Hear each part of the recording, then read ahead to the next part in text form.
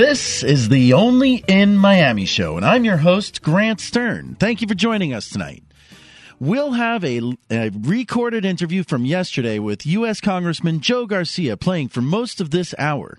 At the end of the hour, we've got Mark A. Caputo, the senior political reporter for the Miami Herald. And at the top of the 8 o'clock hour, we've got an interview with 305 Cafecito's Jenny Lee Molina. This is the Only in Miami show. And please stick around. We're going to go pre-recorded right now with Congressman Joe Garcia. The Only in Miami show is brought to you by Morningside Mortgage. For more information, check them out online at www.morningsidemortgage.com.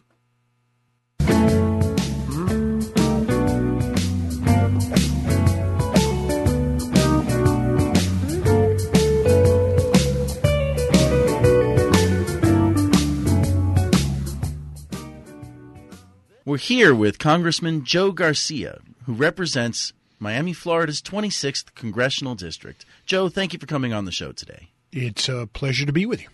So, Joe, our audience is very engaged online.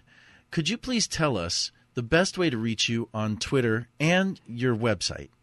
All right, so our congressional website is garcia.house.gov. And that's our official congressional. And then my Twitter handle is Rep Joe Garcia. It's at Rep Joe Garcia. And both of those are pretty active. You can reach us there, and we'll get back to you. You can go to our Facebook, which is Congressman Joe Garcia, and that's pretty active too. They're all sort of working with each other. And it's a great way to talk, and let me know what's going on. Tell me what you thought of this show. Tell me where you think I'm right. Tell me where I think I'm wrong. And I understand that you run your own Twitter account. We do. I sometimes I've got to let people help me because we get so much, and so we farm it out. But most of the time, we're trying to follow and hit it ourselves. Tell our listening audience a little bit about the new 26th Congressional District. Well, I am the southernmost congressman of the United States. I represent all of South Dade, which is 8th Street South, 87th Avenue West, and what's north of US 1 until I hit Homestead, and then all the Florida Keys belong to me. And that, so it basically is the southernmost congressman of the country, and represent what is Westchester, Kendall, the Redlands, Homestead, Richmond Heights, parts of Goulds, Naranja, a little bit of Cutler Bay, Homestead, Florida City, and then all the Florida Keys. That's a pretty large territory. How do you make it to all those events and visit all those constituents? Lots of miles. We drive around an awful lot. My official residence is in Key West because I've got to go down there a lot, and so in order to save money to the office, I rented a little apartment, and it's just 6 blocks from Duval Street. So I spend a little bit of time there just to see folks there. And what we do is we try to break it up pretty evenly. I grew up in Westchester and spent a huge part of my life there, so I know that area really well. And we just this weekend we spent a great amount of time in the area of the Redlands. We were at the Asian Cultural Festival, just spent some time with the Thai ambassador who came to see us in Washington and told us that he was coming down, so we wanted to receive him. And it's a great event. It's been going on for 24 years. It's an incredible place, and it's so diverse, right? It's a district that's 62% Hispanic, 24% Anglo, 10% African American, and then it's got a few points Asian, and so it's just phenomenal, and that diversity, is all over the area, right? So the northern part of the district is very Hispanic, Cuban. The Kendall area is very Latin American, South American, a lot of Colombians and Puerto Ricans and Caribbeans. Then you got the rural part of the district, which is the Redlands Homestead. Most people don't know this is the most productive agricultural land in the state of Florida per acre, and I'm proud to represent that and the farmers there, and it's just a wonderful area. So it's a true melting pot district. It is. And then you got the Florida Keys, where I have commercial fishermen, where I have resorts, where I have people who wanted to disappear, and so there they are, hiding in plain sight. Well, it sounds like you really have people from all over the world congregated into one very tall district. It takes probably, 4 to 5 hours to drive 4 north to to 5 south. hours. I drive it at least 3 times a month. In other words, bow to stern. And I enjoy it. I mean, it's a place I grew. I always say about the Keys, I said it was a place I would have lived if I could figure out a legal way to make a living down there, because it's a tough life. If people in the Keys, rents are very expensive, so people have to have 2 and 3 jobs. I love the Redlands area. I used to own a little farm in that area. So what did you grow on your farm? Longans. So longans are a type of a lychee fruit, hard outside shell. You open it up, has this white, really wonderful, sort of translucent fruit with a dark black seed in the middle, and you sort of chew the outside of it away from it. It's just phenomenal. It's a great tasting fruit. We had a Japanese woman who literally. She would do all the harvesting and the spraying because we really didn't know enough about it when we got it. But it was a beautiful little, almost 3-acre farm. And my former father-in-law now is retired on it. He loves being there every day. And so my daughter plays on it a lot, and my niece and nephew. But it's a beautiful area. And, so you get a little bit of everything there, right? You get what is the beach life in the Keys. You get, the very rural sort of deep south, although it's deep south, but they grow tropical fruit, right? So sure. Unlike almost any other place in the country, seasons go all year, right? Because we don't have a winter, right? So we're in circulation all year, right? There are fruits some time of the year. We just came out of the squash and cucumber season, just finished. You're down there right now, and the avocado trees and the mango trees have their flowering, getting ready to begin the fruits. So it's just all year long. It's phenomenal. A lot of little small farms, a lot of organic farms, which is one of the things that we're trying to do. And then you got areas like Westchester, which are just families. It's huge transition. Right Families there. and college students, like Florida a lot of college students. University. Where you got FIU there, which is like the Rock in the north there, and you've got their expansion, which is what they're going to call University City, which is basically the area of Sweetwater, and we've helped get federal funds to make sure we can have that transit hub that they're going to create there. It's a great university that's coming in.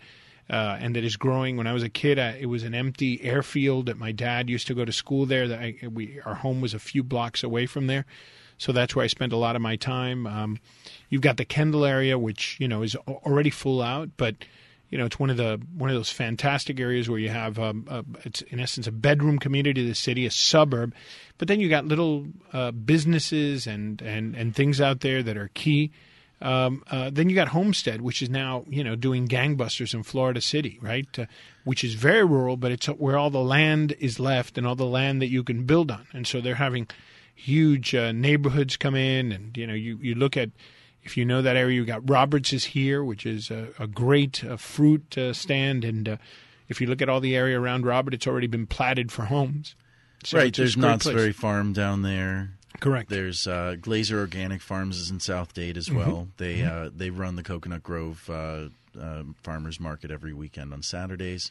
So yeah, I mean it's wonderful to have fresh produce that's locally grown, and most people don't realize it's all just grown 30 or 40 miles to the south. Absolutely, and then you've got places. The fascinating thing about it is that a good friend of mine, Leonard Abbas, he is.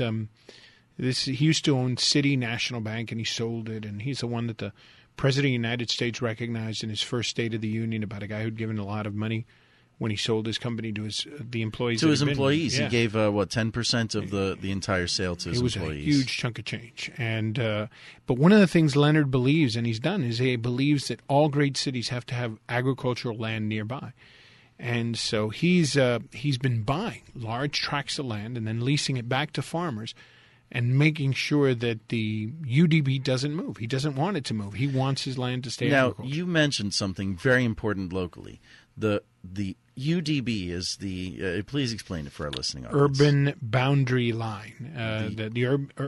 Urban development boundary line. Right, it's the urban development boundary. And set by the county. The county. And the idea is that you can't build on the other side of this line. And as I understand it, you're allowed to build one home for every 5 acres of land. Right. If you're west of this urban development. And boundary. there are different areas there too, but it's one of the things that I worry about, particularly in the Redlands area, because you see a lot of these farmers that have been at it a very long time, and as they get out of it, people come and then just buy their farm, and they turn it into a retreat home or something like that. But they get out of the business. And there's been rampant speculation over the last decade or two, especially during the real estate boom 10 years ago. Which it's back. We're gonna see a lot of that because you're seeing it now in the core of the city. Right, prices are just shooting up. We live in this amazing place, right, where the weather is perfect, particularly this time of year. We also live in a place that's so international, right, that every time of the year we're the middle point, right? So in winter in Latin America, people come here because it's summer here. It's summer here, and when it's winter in the rest of the country, it's still summer here. So you get all these folks coming through here, and it creates, now we've got a great cultural backdrop to that. We've got an art scene that's spectacular. And so all that brings people to our community. And it's, of course, making our land values go up. Not because obviously there's a lot of South Floridians coming in, but of course the rest of the world has discovered this wonderful place. Well, that's a great point you bring up. And I would say furthermore, people from South America come here when it's raining. When it's raining in their country, and I'm not talking about the weather. I'm talking about when there's disturbances or problems. And recently, there's been a crisis in Venezuela that we reported on with a special report, #VenezuelaSOS. Mm-hmm. What are your thoughts on the Venezuelan protests and hunger riots going on today? Well, look, I've got a lot of friends that are Venezuelan, and we've watched Venezuela for many years. As you might guess, I've been involved with sort of human rights in Latin America as my work on Cuba, and as someone who ran the Cuban American National Foundation, the Cuban Exodus Relief Fund. And so I've watched Venezuela when Chavez came in. And when Chavez first came in, he accused me of trying to have him assassinated. So I got caught up in a little bit. You did a very poor job of that. I did an incredibly, remarkably bad job of that. But the reality is that these folks, our country has a very Eurocentric vision. And so we've been watching Kiev for the last month or two. And we haven't been watching what's going on in Venezuela, which is in our backyard. I call it the inverse Monroe Doctrine. Because it is ours, we therefore don't care, right?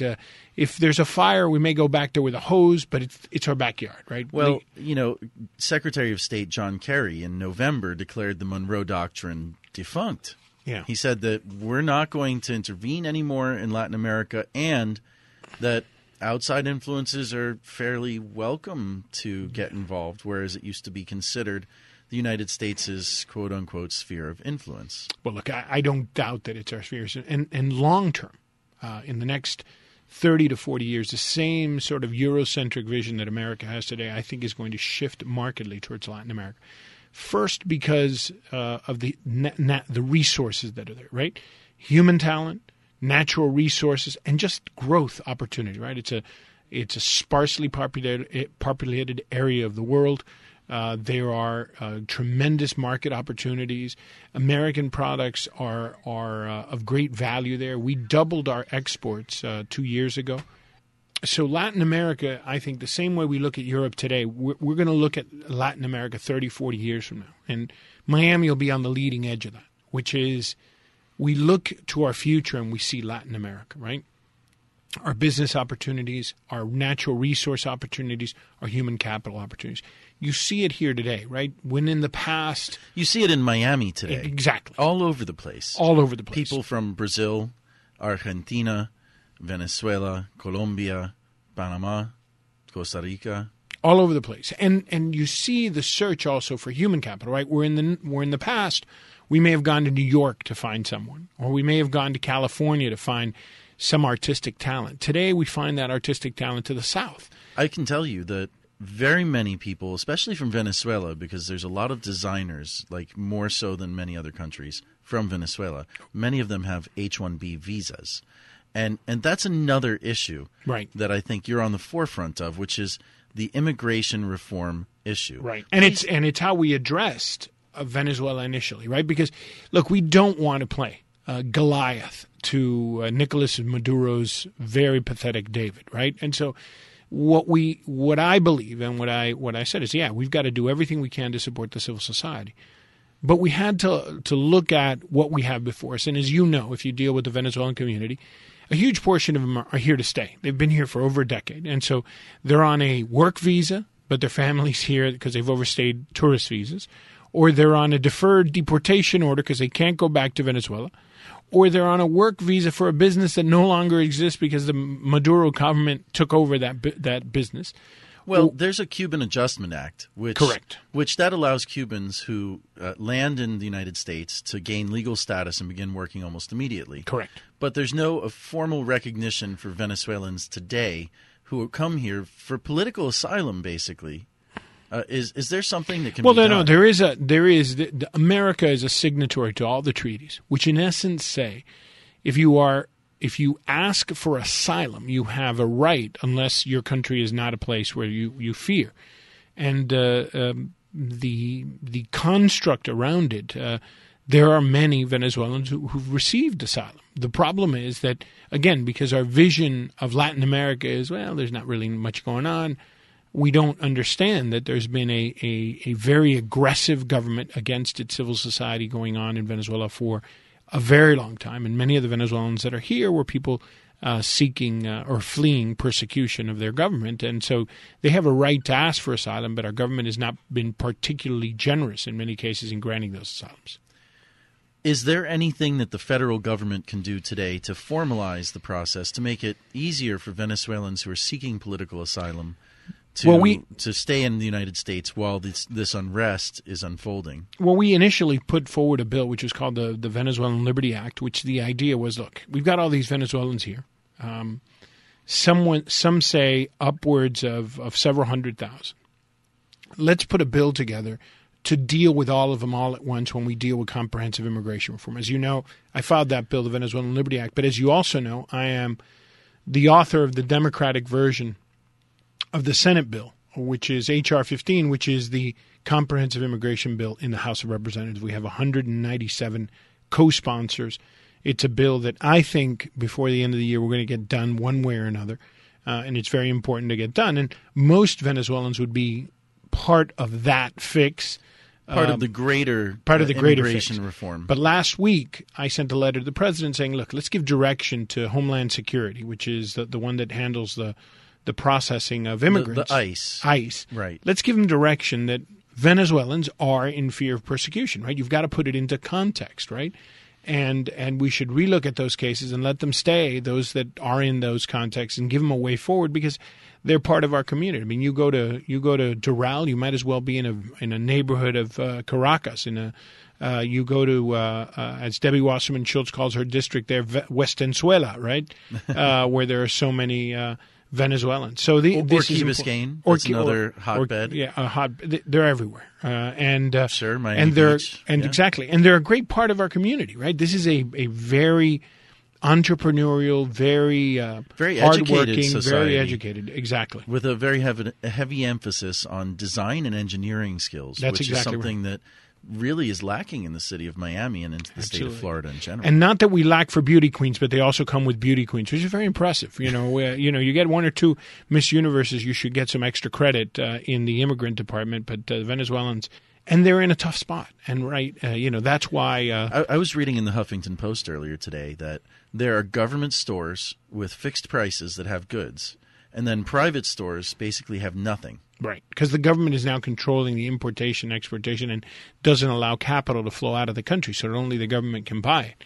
And so what you're doing, you're having for the first time ever in Venezuela, food shortages. And, Mr. Maduro's government isn't falling apart because of anything else except his incompetence. And the incompetence of the regime that he inherited. I mean, no, there's no question about it. In 15 years of one Chavista regime, Maduro's been around for maybe the last 9 months officially of those. Yeah, but a year actually, a year. And this is one of the richest countries in Latin America in terms of natural resources. It's oil.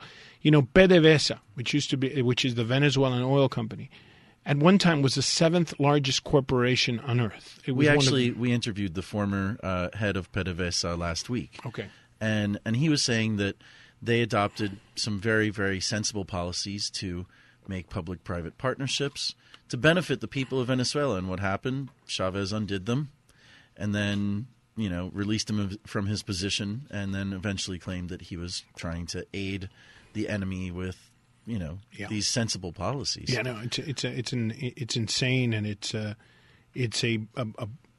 disaster, and that's why the U.S. government has to step in. And by the way, people are arriving every day at our airport.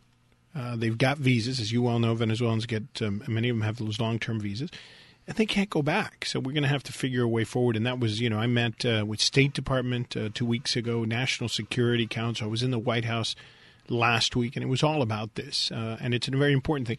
And I want to say this because I think it's pretty pathetic when people try to turn the Venezuelan suffering into part of the South Florida politics. I think it's beneath the dignity of my friends in the Republican Party. It's beneath the dignity of Democrats to try to do the same thing.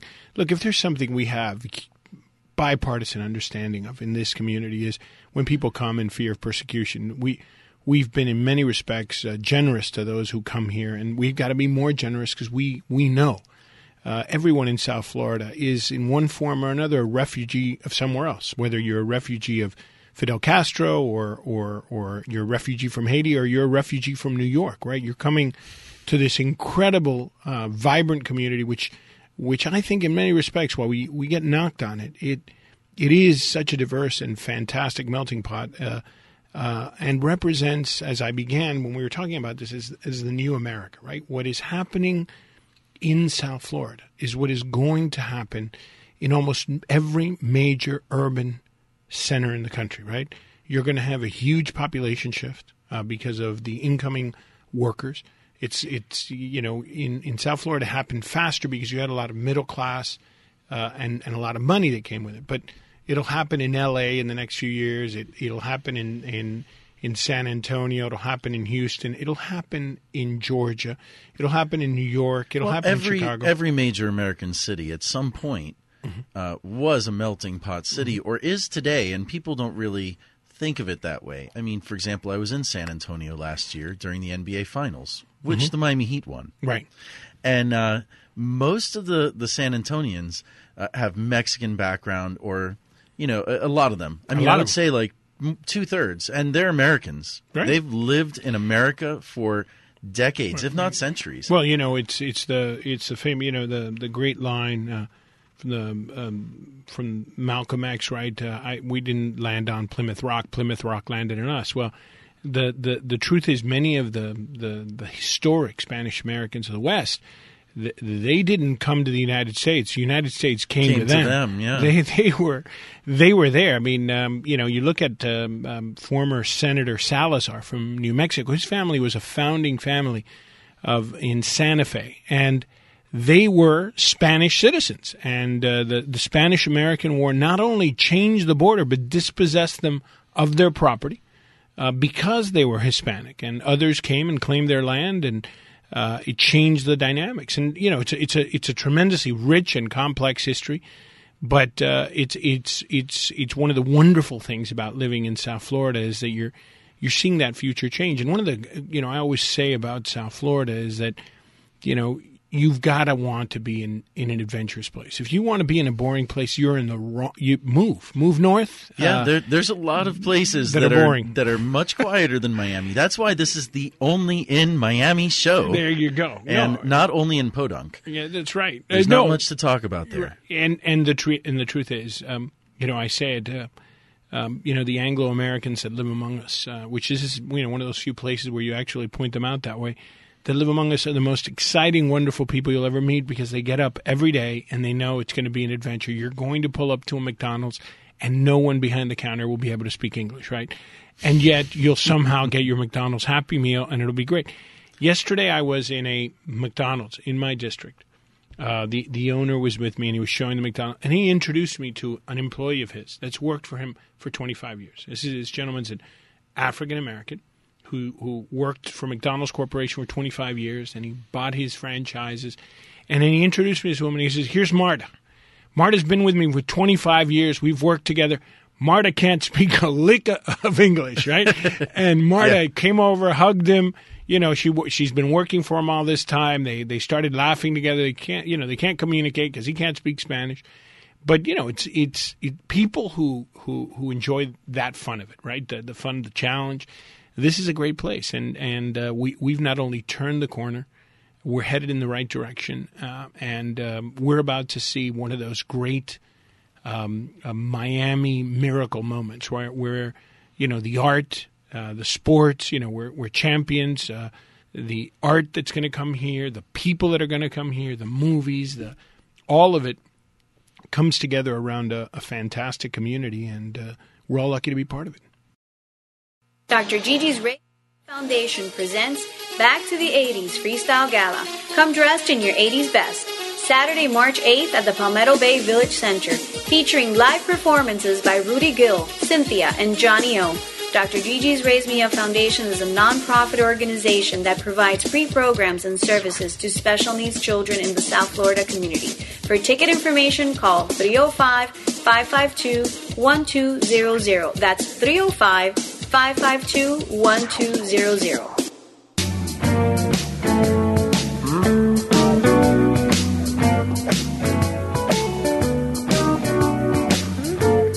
Shifting gears, there's an issue that impacts one of the most important features of Miami and Florida in general, which is waterfront property. Anyone who has waterfront property is familiar with an insurance bill. Yep. And the insurance bills for windstorm coverage in the state of Florida already top the charts. They're the most expensive in the country. Brutal. And it's mostly provided by Citizens. The Citizens risk pool has actually spawned just a bunch of offshoots. So there's a bunch of small companies in Florida that try to compete. But there's one form of insurance that really has no other competition, and that's the National Flood Insurance Program, also known as NFIP. Now, in 2012, there was a reform bill passed known as Biggert-Waters. That reform bill is causing insurance premiums to rise for anybody that's inside of a flood zone today, which I think covers quite a lot of your district, especially in the Florida Keys. Absolutely. And it was a bill, you know, it's sort of like if you try to write an insurance policy right after you've had a major car wreck, right? You know, you're looking at all the bad things, and then you work that into your actuarial policy right away. And then with the mindset that was in Congress at the time, and I want to be clear, I wasn't in Congress when Biggert-Waters was passed. I'm not. I didn't vote for it. It was passed by the last Congress. Yeah, this is a part. This party was done. It was before passed I got by there. the Republican Congress. Correct. By the way, back then they were adhering very strictly to what's called the Hastert rule, which is that the majority of the majority must support a bill to be brought to the floor. Correct. So this was very much a partisan bill. Initially it was, but eventually what got in there that's very partisan is the construct that there shouldn't be cross-subsidization. So when they wrote the policy, it sort of missed the point that the reason you have national flood insurance is we're trying to amortize the risk across a lot of classes. So you're spreading the risk out to different parts of the country, to different classes of property, on different bodies of water. All at the same time so that you can lower it. And the idea behind with flood insurance was precisely that it would make housing affordable for everyone, right? The problem is that, and by the way, in Florida, it's worked perfectly well. We've paid 4 more times into flood insurance than what we've taken out. So even though we're in Hurricane Alley, we get hit all the time, we've been net payers, not recipients. So, in other words, our responsibility to the flood insurance pool has been met, and there's money that we have, as Floridians, have set aside already to cover some unknown future flood event. Correct. But then we had Superstorm Sandy. And what that did is that a lot of people that weren't even in the system got paid out. How did that happen? Well, because, they had small policies that had never happened, so their costs were so little. And so the payout was, huge. $24 billion, I think, is the number where we're in debt. But what people don't see when they see that huge debt, what they don't see is the great benefit overall that us living by the water creates, right? The whole concept of coming to South Florida is that you're on the water. And so, well, not only that, but it keeps areas from becoming blighted. Exactly. Like when there's a disaster, we can choose between having that's exactly right. blight or reconstruction. Well, we saw this in Hurricane Andrew, right? We saw this people who got payouts and just got up and left, right? And then we had neighborhoods that sort of collapsed, and then it Naranja, that was an area that exactly absolutely collapsed. Nobody that's exactly remained. Right. And the reason you have good insurance, both windstorm and flood insurance, is so the next day you're building again, the economy's moving, people can hold on, and we save communities. And these programs create jobs. Absolutely. Lots of jobs. And not only do they create jobs, but they create future, they create commitment. They make these things better.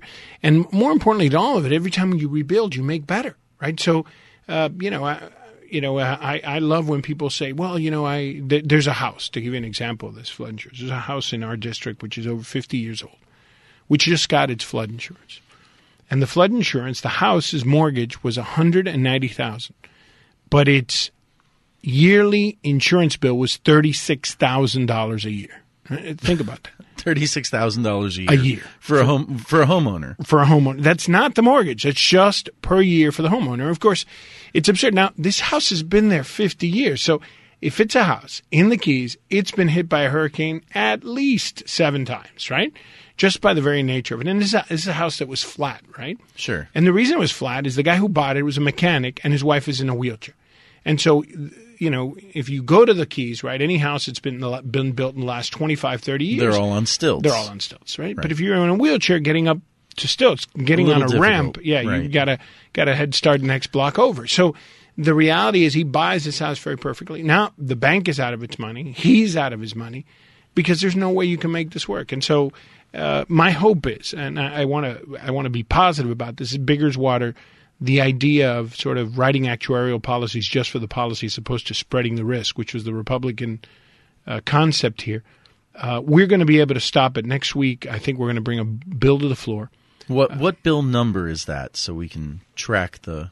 I don't know what the final bill is because the Republicans are going to drop their own bill. They, of course, want to hold to some of their constructs, but they've got so many Republicans that have signed on to our fix bill in the House, and they want it to be their bill. So they're going to bring a bill that's probably going to put this off so that we can study it and fix it and hopefully put people back where they were. It's not as good as a broad bill that we filed, but I think it'll give us some time to fix this cross-subsidization issue, which is key to getting a policy that works. Now, you may not know, but I own a mortgage brokerage business, so I have many clients that are directly affected by these flood insurance problems. For example, I have one client who's an attorney and very unhappy because his flood insurance bill went from $2,400 a year to $8,000 a year this year, very unexpectedly. Is there something in the bill that can be done to help these homeowners who have been shocked? Yeah. Absolutely shocked by the next year's bill. We hope so, right? We're still waiting. I put together a bill which was much more comprehensive to fix this problem. My hope is that the Republican bill that will be out next week is going to be not as good as what we put forward, but does a lot to put this off and to find a long-term fix for this. But the fix comes to going back to what the program was all about. The program was all about spreading risk, making sure that everybody was in a pool, and making sure everyone was protected. And my hope is that in the next few days, the Republicans will at least stop these increases and then give us some time to really study how we do this long term. Now, you've talked about working with the House Republicans, and I think that anybody listening who's interested in politics knows that the last 4 years have not exactly been a hallmark for bipartisanship. However, since the end of the government shutdown in October of 2013, it seems to me that there's been a break in the tension. Can you tell me a little bit about some of the bipartisan things that you're working on, and not just the flood insurance bill, but other matters? Well, look, one of the things that we've tried to do since we got there, right, is that I always say to friends that there are always two ways to do things, and it's not the right way and the left way. It's not the conservative way or the Republican way or the Democratic way. It's the right way or the wrong way.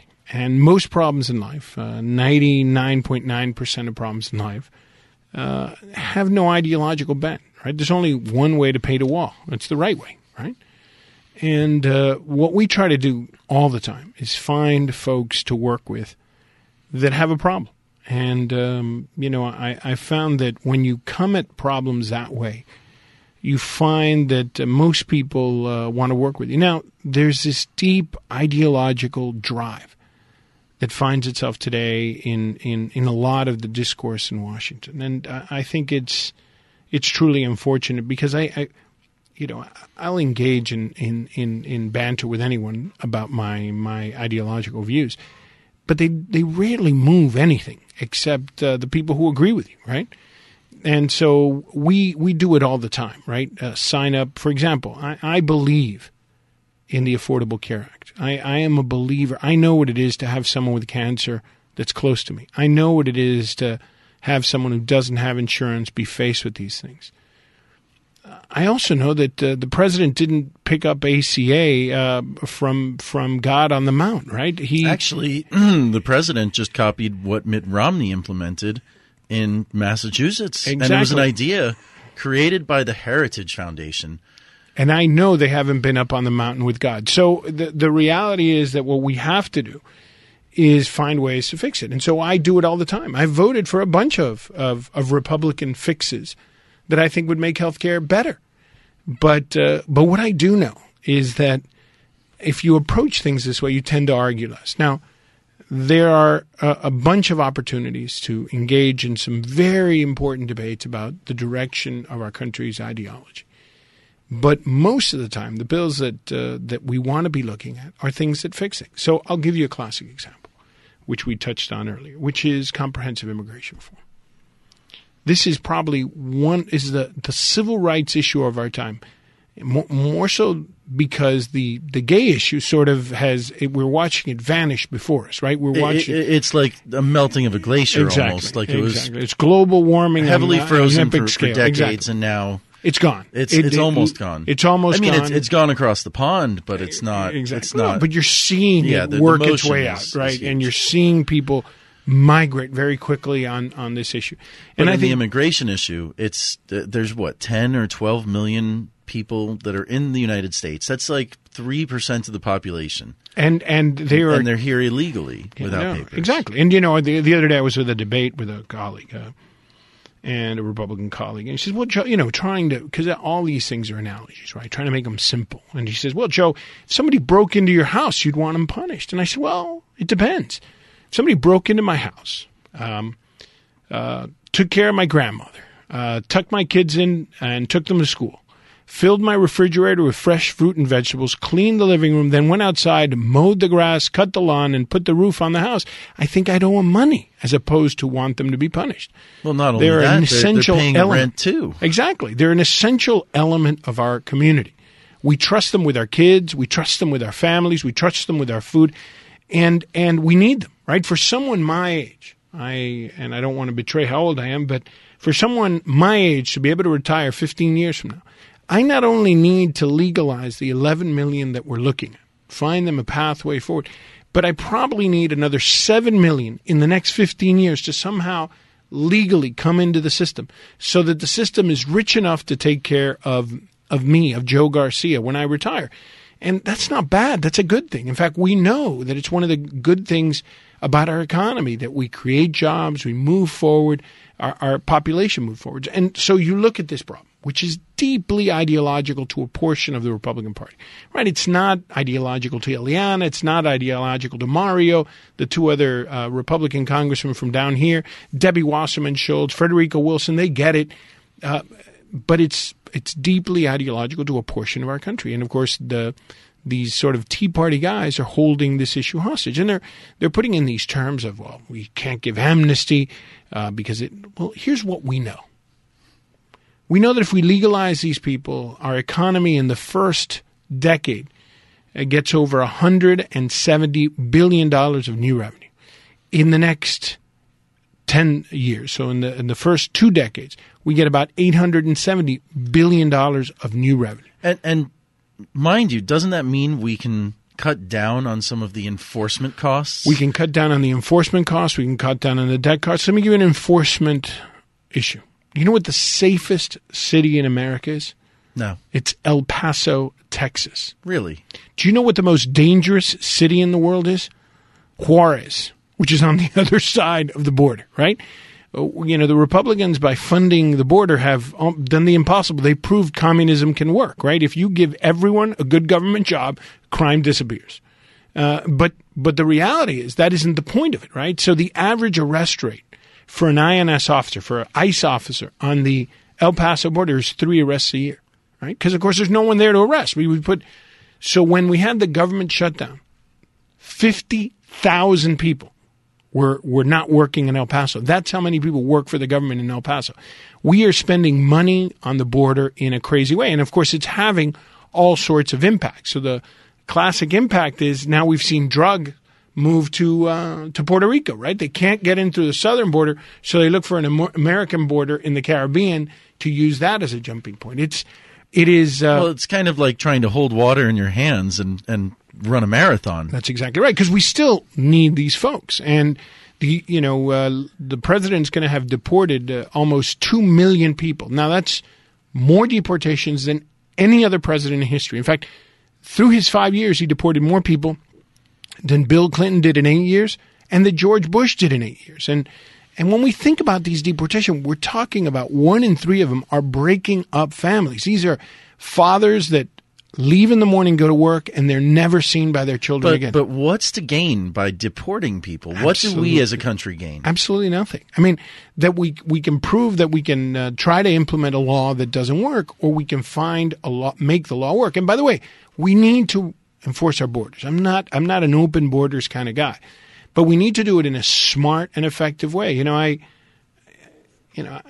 American Express, you can go get on an airline, fly to Thailand, get on a canoe, go 20 miles out in their marsh system, buy a coconut for 15 cents with your credit card, and American Express finds you. Yet we can't find Pedro when he crosses the border. It's silliness. And the reason we can't is because we don't want to. The reason is that we do want Pedro's work to be cheap so that we can undercut Peter. And we want to put Peter in an uncomfortable position in competing for work. And that's absurd. What we need to do is have a system, because not only is it the entry-level work. Of the Fortune 500 companies in our country, half were started by an immigrant or the son of an immigrant. Sergey Brin, the guy who started Google, son of an immigrant. And to not have this, we hurt ourselves. Let me give you a better example. We have in the United States right now 120,000 Chinese studying at our best universities. We have 90,000 Indians studying at our universities. We have 70,000 South Koreans studying. Now, they're studying at our best educational centers. Now, and after they're done, they get a 1-year visa. And they're allowed to work here for 1 year to gain experience, and then they must depart. And all of them would love to stay. And, to train our competition, because these guys are going to MIT, Harvard, Stanford, to train them and then not be able to take their talent. If you look at the Nobel Prize winners in the last century, and the United States has the lion's share of winners, one of the fascinating things about a lot of those winners is they had an accent. Right? We made them Americans. And if there is something that America does better than any other nation in the world is make Americans. After a generation here, you probably got a parade once a year where you get drunk on whatever local intoxicant was good for that, and you wear some color and you dance around. But in the end, what you are is American. What people quest to be, what the drive is to be part of a society that never is quite finished. What is amazing about our country is that our culture is anything but static. What is America today will not be America 20 years from now, because it continues to evolve, it becomes better, and it uses the drive and the dream of the immigrant, which comes here, to quote Brian De Palma's movie Scarface. These people love America, or the American dream, with a vengeance. They come here to be American, and they then take everything that they think is wonderful about America, and then they add what they thought was good about their country, and they mesh it together, and it moves our country forward so much more quickly than other places. We're sitting in the shadow of the Freedom Tower, right, which is Miami's Ellis Island. Correct. And, it's appalling to me that certain politicians in this state, even some who have advanced the cause of immigration reform, suddenly backtrack for political reasons. But isn't there a way that we can find pragmatism across the aisle as well? Well, look, I think we'll get there. I just think, xenophobia is a horrible thing, right? And 20, 30 years from now, we're going to look back at what some folks have been saying these days, right? The congressman who talked about the Mexicans having calves the size of cantaloupes from carrying 100-pound bags of marijuana across the border, when he was talking about dreamers, right? When he was talking about valedictorian Hispanics. We're going to look at all this, and we're going to see it for what it was. We're going to see it for just a sad, xenophobic diatribes, the same way we look back at the declarations of Governor Wallace or other Southern nefarious characters of the 60s that were overcome by time and by understanding and by law. And on the wrong side of history. And they're on the wrong side of history. And this, in many respects, is probably the civil rights struggle of this moment. And I'm a believer that we get this in South Florida. We've been through the bad part of it, and we're going to get through this. And we're going to get through it because, in the end, to quote Churchill, sometimes the bitter end, America always does what's right, and we're going to do what's right here. Great. Well, I really appreciate you joining us on the show today. And I hope that your fixes for flood insurance, your fights for immigration reform, and all of the things that you're doing for your constituents here in South Florida work out for the best. Thank you.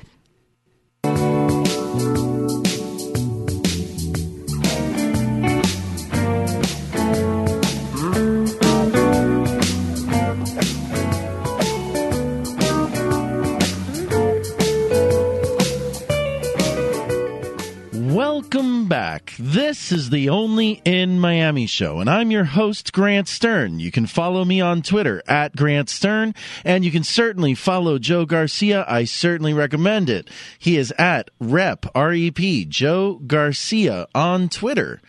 Now, I'd like to make a brief disclosure, and we're going to bring in Mark Caputo from the Miami Herald.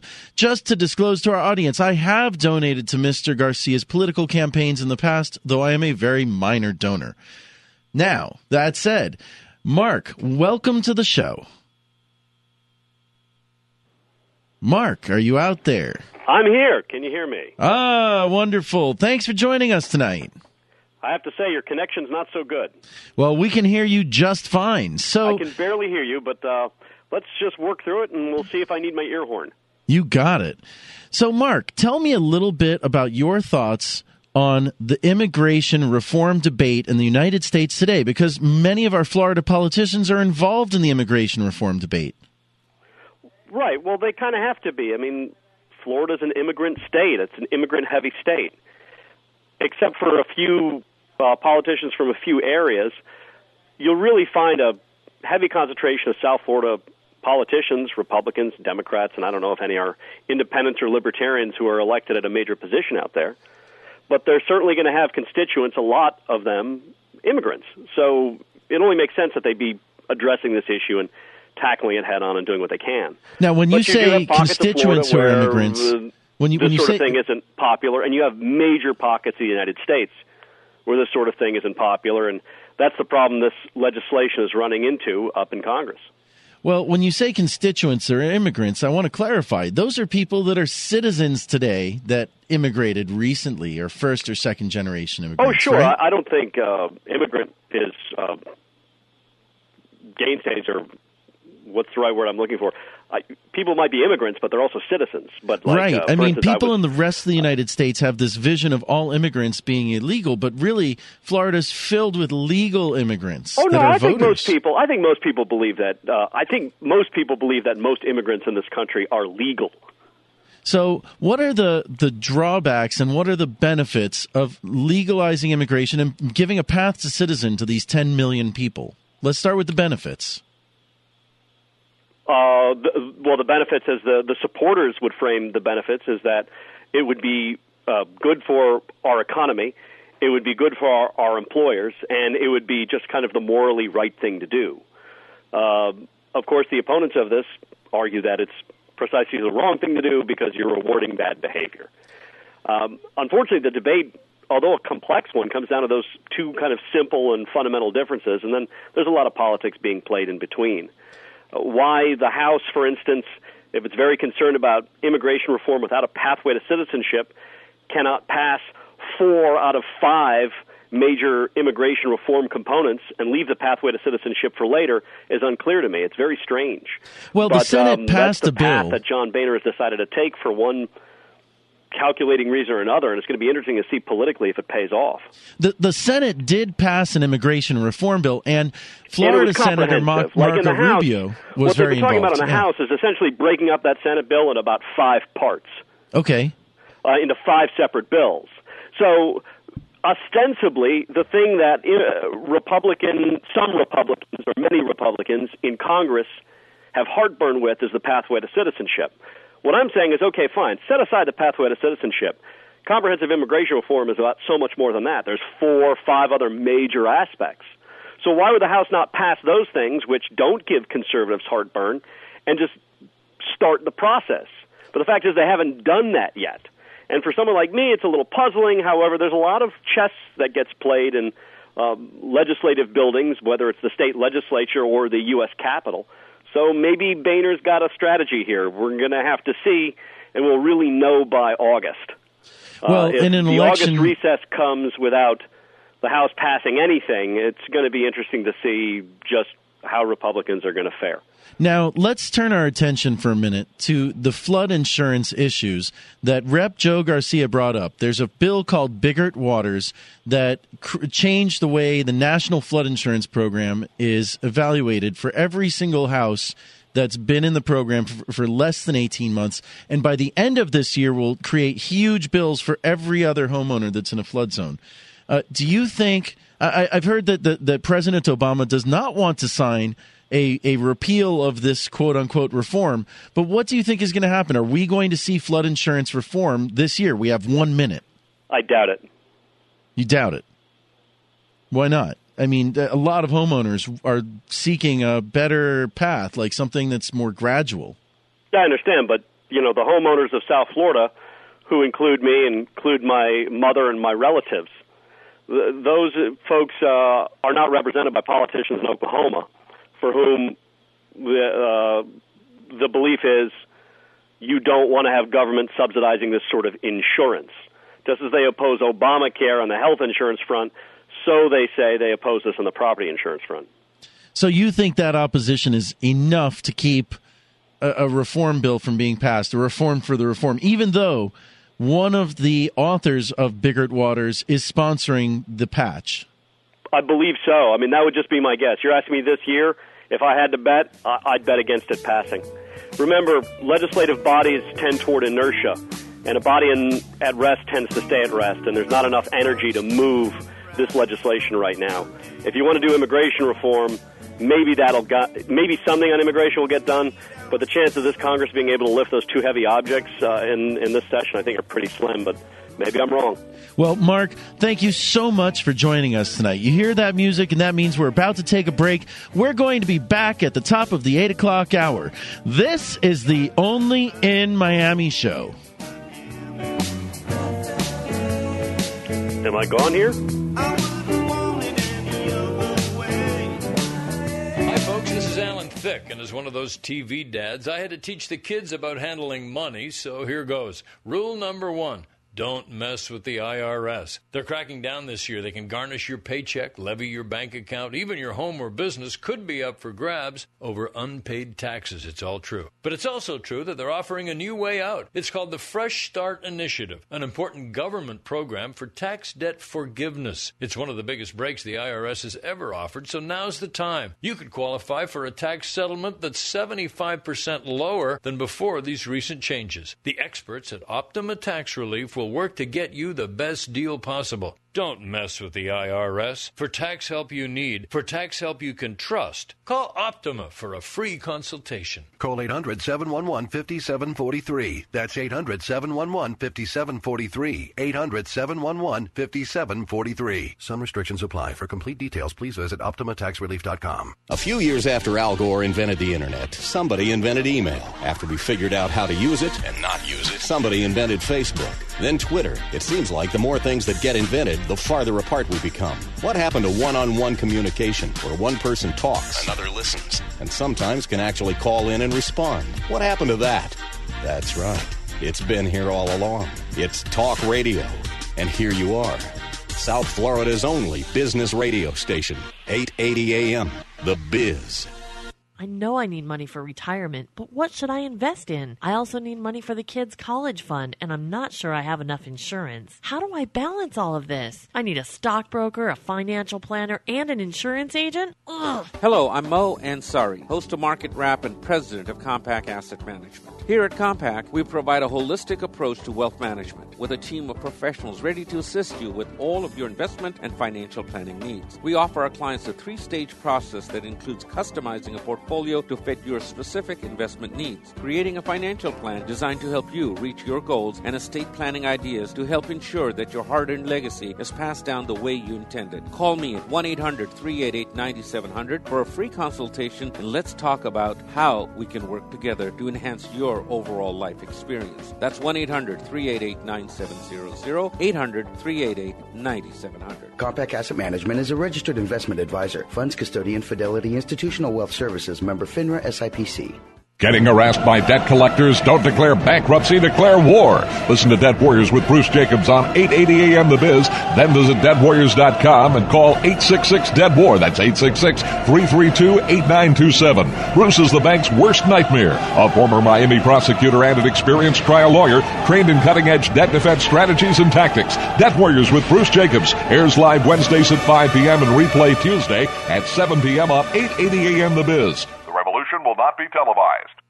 Discover, share, and connect with today's thought leaders in health, lifestyle, and finance at GoodLifeRevolution.com. Now, the one talk show in America all about your wealth, your health, and living the good life. The Good Life Revolution is proud to present Ray Lucia. GoodLifeRevolution.com. Weekdays at noon on 880 The Biz.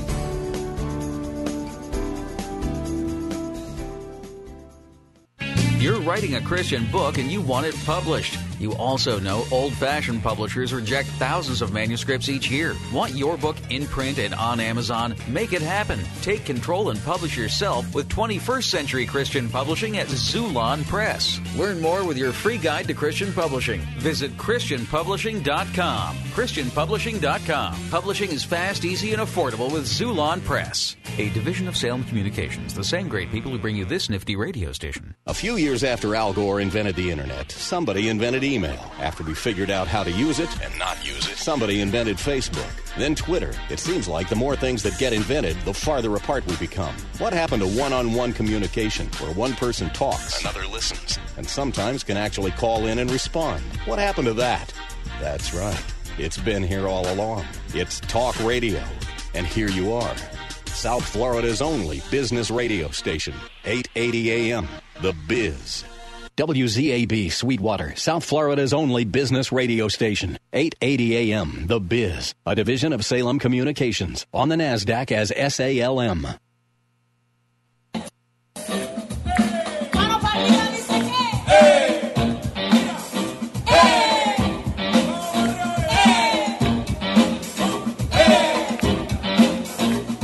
Miami show is brought to you by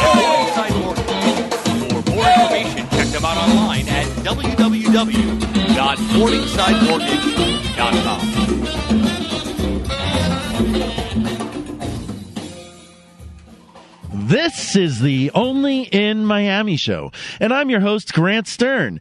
We're back with Jenny Lee Molina from 305 Cafecito. Jenny Lee, thank you for joining us tonight. Thanks for joining us, Jenny Lee. Looks like we're having some phone trouble. Well, Jenny Lee Molina runs a wonderful organization called 305 Cafecito. And you can check them out at www.305cafecito.com. They have an event this Wednesday at 3:05 p.m. because it is 305 Day. It's March 5th.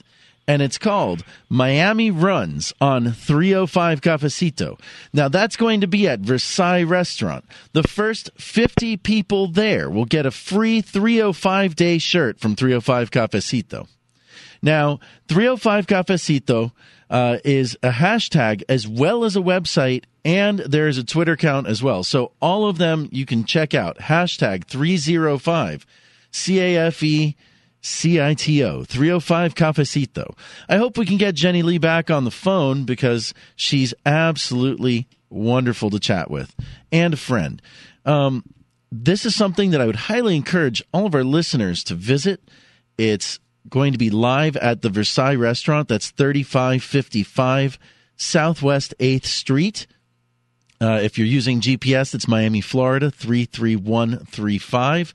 And you can check out Versailles at Versailles Miami on Twitter. Jenny Lee, are you out there? I'm here. I'm not sure why I hear you so bad, but I apologize for that. Don't worry. Just listen closely and we'll ask the questions. You give the answers. Right. Sounds good to me. Great. So, Jenny Lee, tell our audience a little bit about why you started 305 Cafecito. Well, 305 Cafecito really started as a simple tweet that I sent out of a shot of Cuban coffee that I was having casually at 3:05 in the afternoon, and I thought 3:05 seems like the perfect time for Cuban coffee. But before I knew it, other people were also taking pictures of their Cuban coffee and hashtagging it with 305 Cafecito. So before we knew it, we realized we have a social media campaign that really captivates what Miami is all about. You know, Cuban coffee is definitely a common denominator in Miami, but also the fact that we share in this 305 pride, and so we have this moment in our day to stop and just kind of stop and smell the coffee, as I say. And like I said, before we knew it, we had this social media campaign. So we opened a Facebook page and a Twitter page and did all of that, and the engagement has been great ever since. It's been really fun. That's awesome. So I know that we're going to be at Versailles, and Versailles has tremendously wonderful coffee, but give me the rest of your top five. Your top five Miami 305 Cafecito joints. Top five. Okay, well, one of the best things about Miami is that we definitely have a lot of great Cuban coffee just about anywhere. But I have to say one of my number one spots is actually in Hialeah, and it would be El Caribe on West 68th Street and 16th Avenue. It doesn't matter who makes the coffee. They have it down to a science. It's always, always good. So consistency is key, and this is a place that always, always has it. Fortunately for me, it's by my mom's house, so I get to have it quite often. Another place that I love is Enriqueta's in Wynwood. It's one of my go-to places. I'm there almost every single day. I love Enriqueta's in Wynwood. Oh, that place is fantastic. You know that I love that place, too. It's a great one. I know you love that place too. I love Mary's Coin Laundry also in the Grove. Sure. Oh, Mary's Coin Laundry is the best. In my opinion, that's the best because they run 24 hours a day, 7 days a week, and they've been running for 30 years like that, maybe more.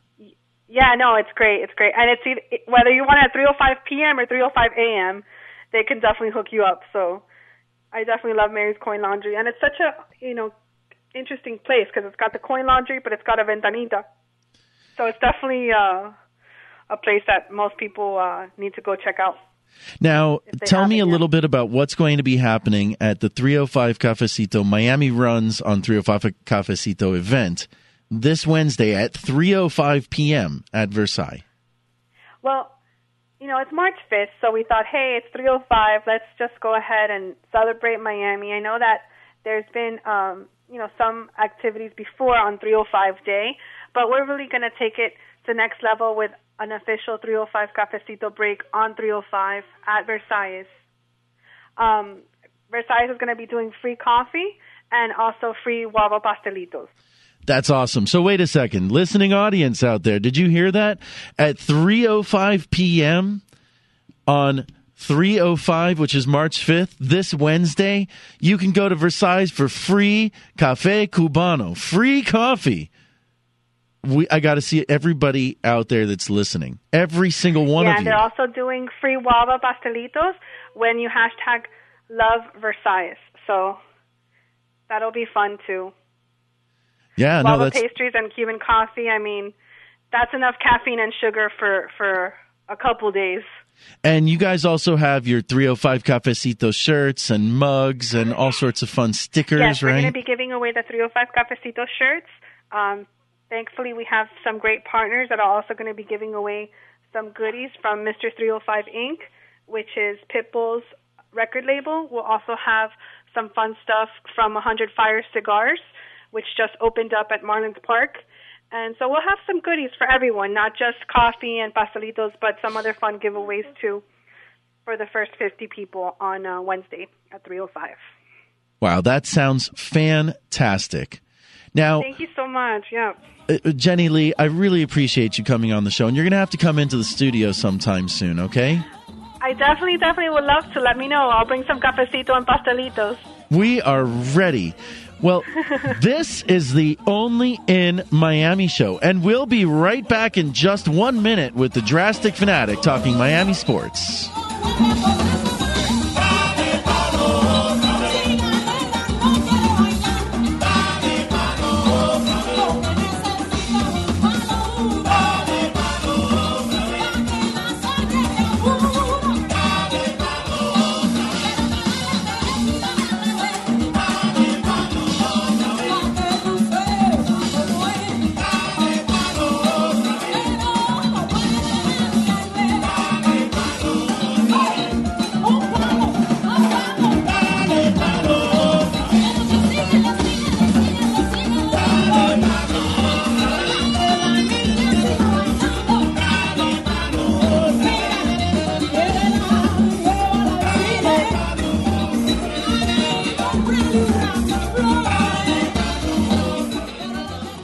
This is the Only in Miami show, and I'm your host, Grant Stern. You can find me at Grant Stern on Twitter, and check out the website, www.onlyinmiamishow.com. We're going to fill it up with new content tonight from tonight's show, and we hope you join us on there every day because we post new segments, new podcasts, and new stories every single day at www.onlyinmiamishow.com. Drastic, welcome to the show. Hey, welcome. What's cooking?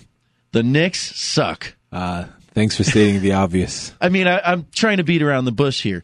The Knicks do not know how to they're win. Pathetic, dude. It's bad. It's real bad. Look, even when they were losing all those games with like Lil Nate and David Lee. Yeah. When they at least they were rebuilding. Yeah, they were a little entertaining, right? It was like fun to watch. You turn it on, see Nate Dunk and stuff like that. But this is pathetic, and they keep rolling them out on national television. Now, did There's you no watch flex last schedule. Thursday's game? They played in Miami last Thursday. Yeah, the Black Mask and yes, the Black Mask game. I mean, that game will be famous forever. Famous for the Black Mask, right? And NBA told him to change the color, I guess, right? Now, I'm going to open the lines because I want to hear from you guys right now. Yeah, pile on. Bring it on. 305-541-2350. Again, the number is 305-541-2350. We got 10 minutes with the lines open, so you better call in soon. I want your take, callers, on what do we call LeBron in the Black Mask? Is he Le Phantom of Le Opera? Le Batman? Le Mask. Come on. Yeah. Come on. What do you think? Yeah, Le Phantom of Le Opera is a good one. I'll go with that. Yeah. I mean, it's like a bondage mask, and he just beat the hell out of the Knicks. Do Knicks fans enjoy that? Well, they forgot to say the code word, the stop word or whatever. Right? Oh, they didn't set the stop word. The safe word. Oh, no, it's true. Terrible, but true. Ay. So, I mean, I got to tell you, I was at the game last Thursday, and it looked like the two teams were playing two different sports. The Heat were playing basketball, and the Knicks They're bad, dude. You know what it is? Normally my juices would have been flowing, right? Knicks, Heat. It kind of means a little something just because of the history between the two clubs. But I had no desire. I mean, turning on the TV to watch them, and the NBA, there's no flex schedule, so they keep putting them on national television. And, right. Oh man. Well, I mean, they do have a small flex schedule for the NBA. It's like Tuesday nights, but yeah, they're all over the national TV schedule because and they have no pride. They go out on national television and get their butts handed to them like no one's business. And that's it. and the whole world gets to watch it, unfortunately. I mean, I feel bad for the rest of I'm a Knicks fan, so I like tune in just by like habit, you know. You can't stop. It's in other words, it's like watching a train wreck, right? Except that it's in orange and blue. Right. Yeah, it's a mess. It's a complete mess. And so you know what? I think they're keeping the Warriors, okay? Because I did not watch the Warriors game. Steph Curry, he did work on us, and then against the Bulls, you know, Joakim Noah put on a triple-double too yesterday. Yeah, it's like everybody smells the blood. There's no in the water defense. with those guys, There's no big man. Our point guard, the only thing he could shoot is his mouth and his gun. It's a mess. It's a complete mess. And they're keeping Woodson on board just because I think they're going to try to make a splash in the offseason. They don't want to bring, you know, a stopgap in at this point. They're going to let him write it out. Well, you know, that's important because you have to think of it this way. If you want to attract a top coach, you don't want to be like unceremoniously dumping the guy you got now. You want to say, oh, you know, we gave him his dignity. We let him ride it out. We gave him a chance. They did. And his regular season record before this year was actually pretty good. When he first got here, I was kind of liking him. Maybe it's because D'Antoni was so bad, and I was, it was the lesser of two evils. But he did have a good regular season, and he did win our first playoff round in over a decade probably. But you just see him sitting there with his arms crossed with that look on his face, and he really has no idea what to draw. They don't draw up any plays. I mean, it's complete pass once and chuck it. It's ugly, man. It's really ugly. It's like we grew up learning the game of basketball, you know, backdoor picks, like, you know, fundamentals. Oh, fundamentals. There's zero fundamentals on this hold Knicks on. team. I'll take it one step further. There's not even any fun on that team. No. I mean, it's all really. dementals. Yeah, it's all demented, really. Yeah. So, do you think Melo is out? Because we thought we were going to. I thought it was a lock that he was going to stay, but now I'm kind of, you know what? And deep down, even before this season, the fact that they're so bad, and I really have started to like him more this year because I really feel like he's given more of his soul this year. Yeah, he looks like bewildered and frustrated and annoyed, but I really feel like he's trying more that the team's so bad. And before that, he was just ready to chuck it at any given moment. But now I feel like he's trying more to be like a team player, but there's no team around him. It's tough. So I'm mixed. I got mixed emotions about if I wanted to wait stay a second. or go. Melo kind of missed the bus. He was like selfish when the team was good, but now the team's bad. Now he's more like hitting the glass. 10 rebounds a game. Yeah, I mean, I don't know. I got a lot of mixed emotions. I mean, and it all starts at the top, unfortunately. Our owner is a disaster. I mean, this guy's a complete disaster. Contrasting that, there's a team in black. What do you think of D Wade? The Heat are 9-1 in the last 10 games with D Wade, and he's shooting 62%. I wish I could have my medical staff look at his MRI on his knee and tell me what his true story is, because that's going to be, the big tale. Playoff time. How is that knee? Well, they're resting him a lot, but I mean, well, still, do you think he can sustain it? Yeah, like I said, I have no idea what truly goes on behind that kneecap. I don't know. Well, it's not behind the. Well, yeah, I guess it was behind the kneecap earlier this year. Or last year, last offseason, or last. And the East I could walk through tonight. We have a little preview of if the season were end today, it would be Heat, Charlotte, and they're going off right now in Miami, right? That's right. The Heat and the Bobcats are playing right now. Miami 35-26 with no D Wade. That's right. D Wade is resting tonight. So that's a preview of a 2 versus 7 seed right there. Now the Heat are only one game behind the Pacers. So really, no, I think more than that. I think no, it's one game. One game, I'm telling you, man. Oh, yeah. Indiana's 46-13. Well, one game in the loss column. Miami's 42-14. So Indiana it's 2.5 games behind, but obviously they have a couple more games played. Indiana does. Yeah, but it's all about the loss column. You can't take those exactly. back. So, look, let's fast forward Game 7 in Indy and see what shakes down. Now, a week from tonight, there's going to be another possible playoff preview, which is going to be Miami and Washington. I mean, we could see them in the playoffs, especially if the Heat move into the 1 seed, you'll see the winner of the 4 or 5 seed. As it stands today, if the NBA playoffs started, the Heat would be 2nd seed, Indiana would be 1st, Toronto would be 3rd seed, and they're actually one of the few teams above 500. Yeah, DeMar DeRozan is actually he's balling. He is balling. And then Chicago is the 4th seed, which I think is great because they've got a whole major league thing going on. The Chicago management, they wanted to tank this season, and they kept getting rid of players. And it's like the more they take away from Tom Thibodeau, the more they win. Man. I love that guy. I love the guy, but I think he's just never. I don't see him being a championship and I love coach. Joakim Noah too.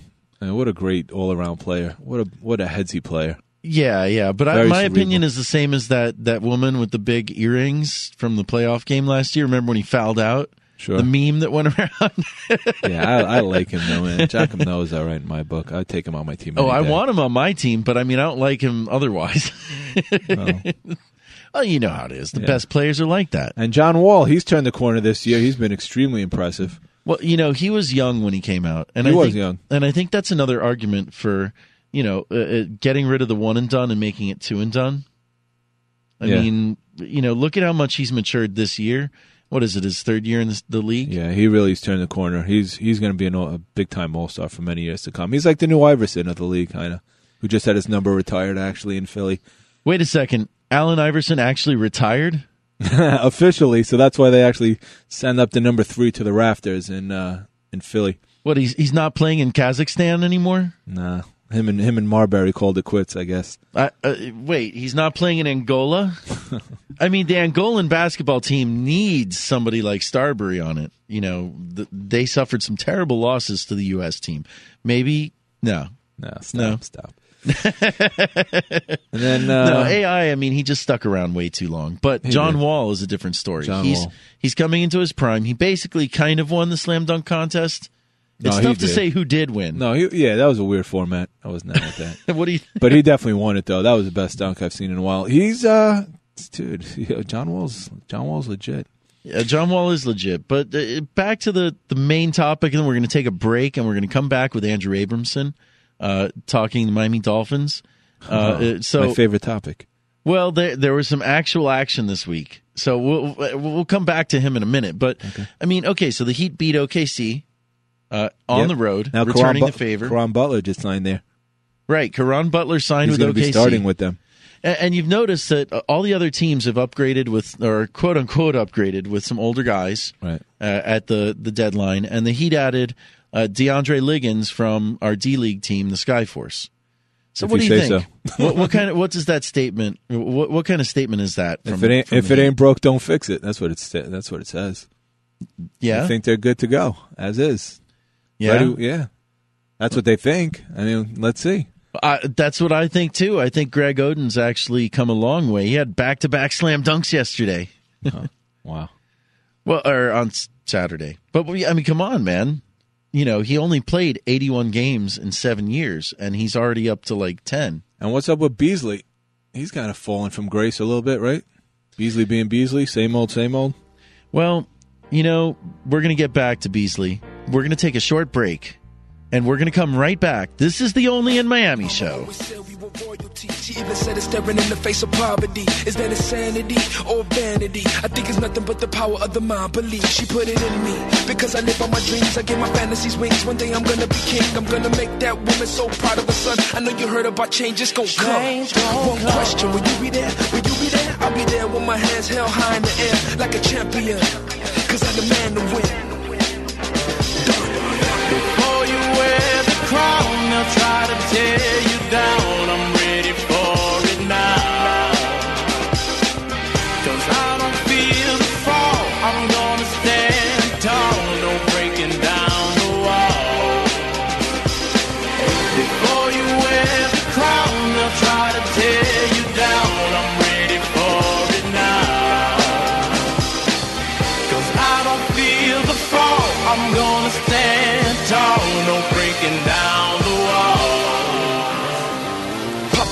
said never fold my cards. Focus my mind and don't take my eyes off the prize, cause life is a blink of an eye. You're here, then you're gone off to the other side.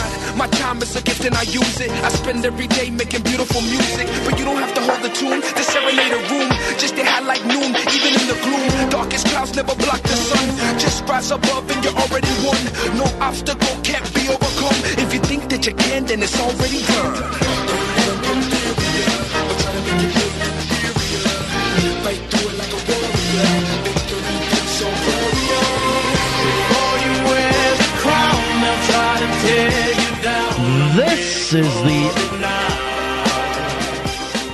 This is the Only in Miami show, and I'm your host, Grant Stern. You can find us online at www.onlyinmiamishow.com. Andrew, welcome to the show. Well, Andrew should be around. I'm here. You hear me? Hey, you can What's hear up, us. Andrew? Great. How you Hey, doing? how you guys doing? Great. Thanks for joining us tonight. How's your off season going so far?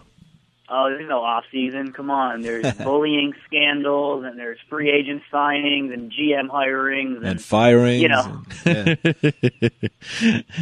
This year, there's definitely not much of a Dolphins off season. I agree. Now you can follow Andrew at Abramson PBP on Twitter, and I'm going to actually tweet that right now, so everybody can follow along.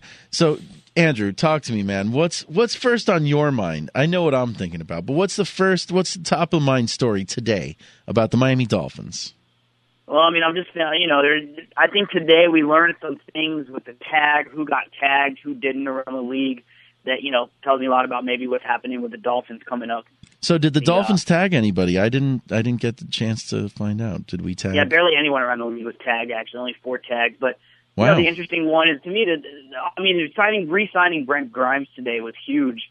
But to me, the offensive line is still the biggest question mark for the team. So I'm hearing that Eugene Monroe, the left tackle of Baltimore, is having some issues with him and his contract. So he could be available, which would be big for the Dolphins. Bringing Grimes back was big, too. Okay, so the Dolphins did not use the tag this year, the franchise tag, to keep... They did not. Right. Is it too late to tag anyone or no? I know the Jets tagged our kicker, Nick Folk. Today was the deadline, 4 o'clock today. Oh, okay. He's going to be the highest paid kicker in the league now. You know it. Hey, they're talking about moving the extra point back, making them 42-yard attempts. So maybe you need a good kicker now. Wait. How long? I just saw this now. They're talking about making extra points 42 yards. Wow. 42 yards for that would the actually extra be point? cool. That sounds like some that would be XFL good. It stuff. wouldn't be automatic. Right. Yeah, I agree. I mean, it wouldn't be automatic, but that sounds like it would be challenging. I mean, 42 yards is a serious attempt. I'm all for it. 32 is a pretty solid attempt. No, 32 is a chip shot. 42 is, I like 42. That would be cool. What about in the snow? I mean, you're going to have a bunch of... It is what it is. It's snowing for everyone. You both got to kick it, so... Exactly. I think it would make it a lot more interesting because they've talked about eliminating the extra point altogether. So this is a good middle ground, I think. I disagree with eliminating it. I mean, it's part of the game. I mean, the kicking game is 1/3 of the game. Well, then, really. what about the 2-point conversion? The whole math. What about your Super Bowl boxes? How's that going to work? Right, exactly. Oh. But if they eliminated it, I guess they would make 2-point. There's a couple of different scenarios. They could make 2-point conversions mandatory to attempt one. That sounds a little too gimmicky for me. It sounds like XFL kind of stuff. I can hear the odds makers' stomachs in Vegas boiling over this right now. How would that affect totals, right? Yeah, over-unders and totals, and heck, even fantasy football, it's really going to kind of eat into, when do you take the kicker? In fact, maybe you just don't take kickers, period, now. Make them optional. In fantasy football? Yeah, I mean...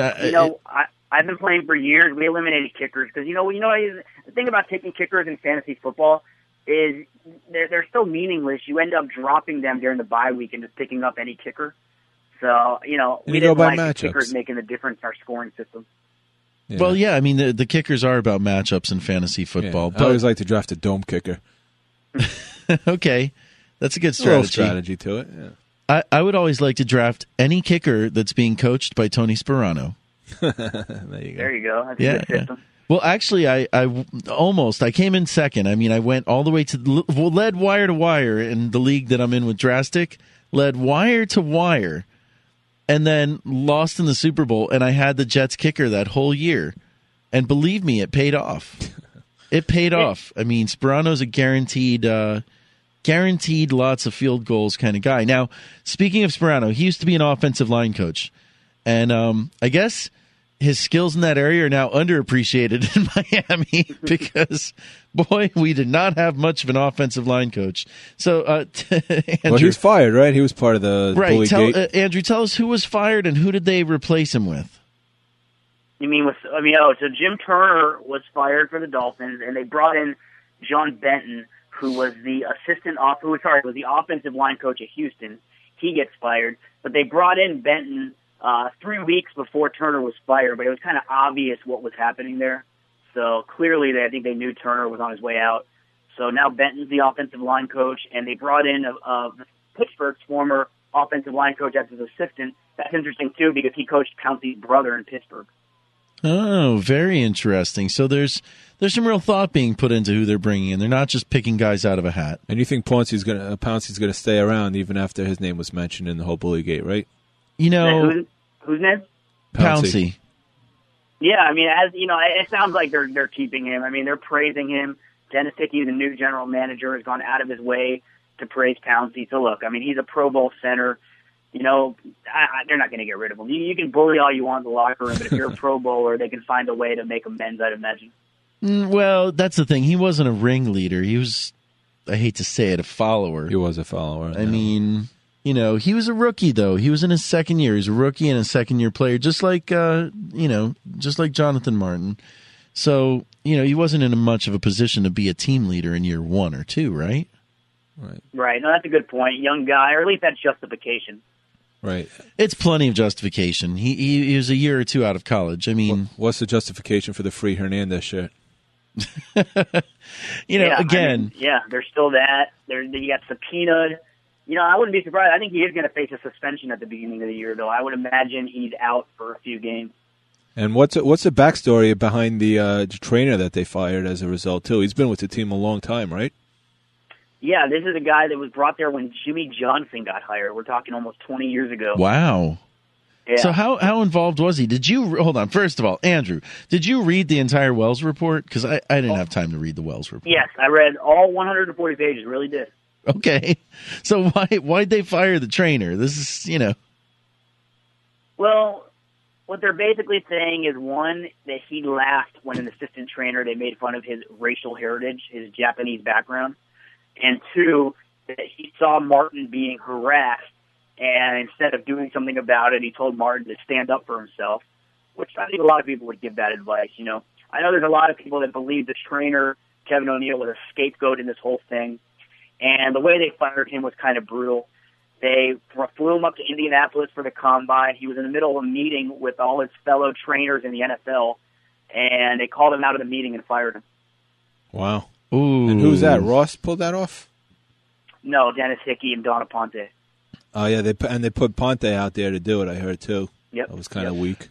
Well, I mean, do you think that the Dolphins brass did not know how involved he was or that he was going to be in the report? This is one of those situations where, they took some special, steps to make sure that Jim Turner wasn't at the combines.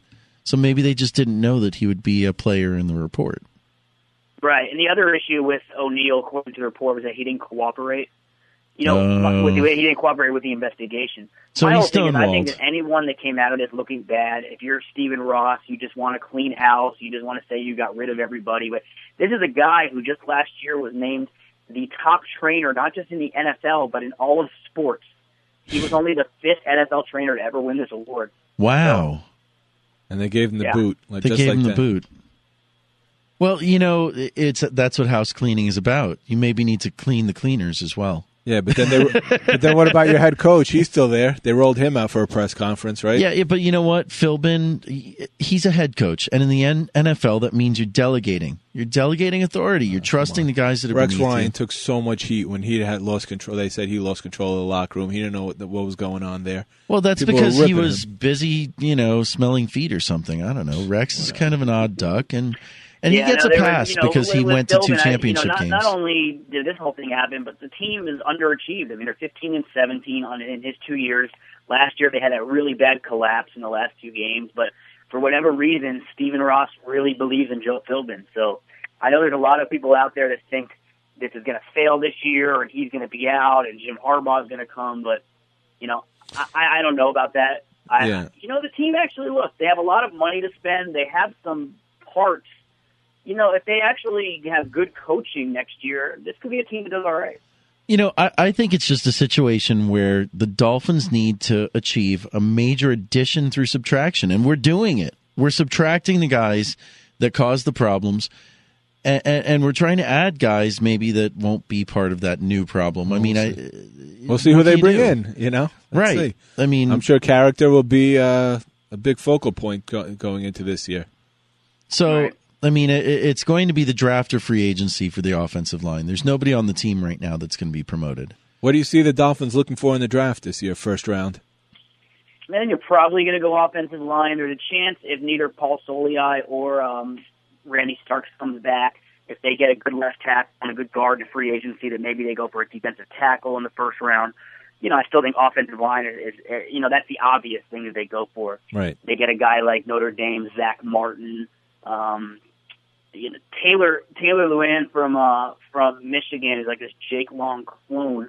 He could be available. He could drop, but he looks so good in the combine that I imagine he will be gone already. He also has some character issues, so I think the Dolphins would stay away. Yeah. But there's a chance they can address the offensive line in free agency and maybe go for the best player available, because there's a chance that they go at 19 and there's really an offensive lineman, they'd be stretching and it wouldn't necessarily be the best player available. So Hickey says that's what he wants. So he goes for the best guy.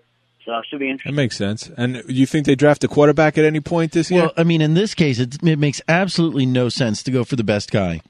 I'm sorry. That's a theory that works when you don't have specific needs. The Dolphins have specific needs. We need running backs and offensive linemen, period.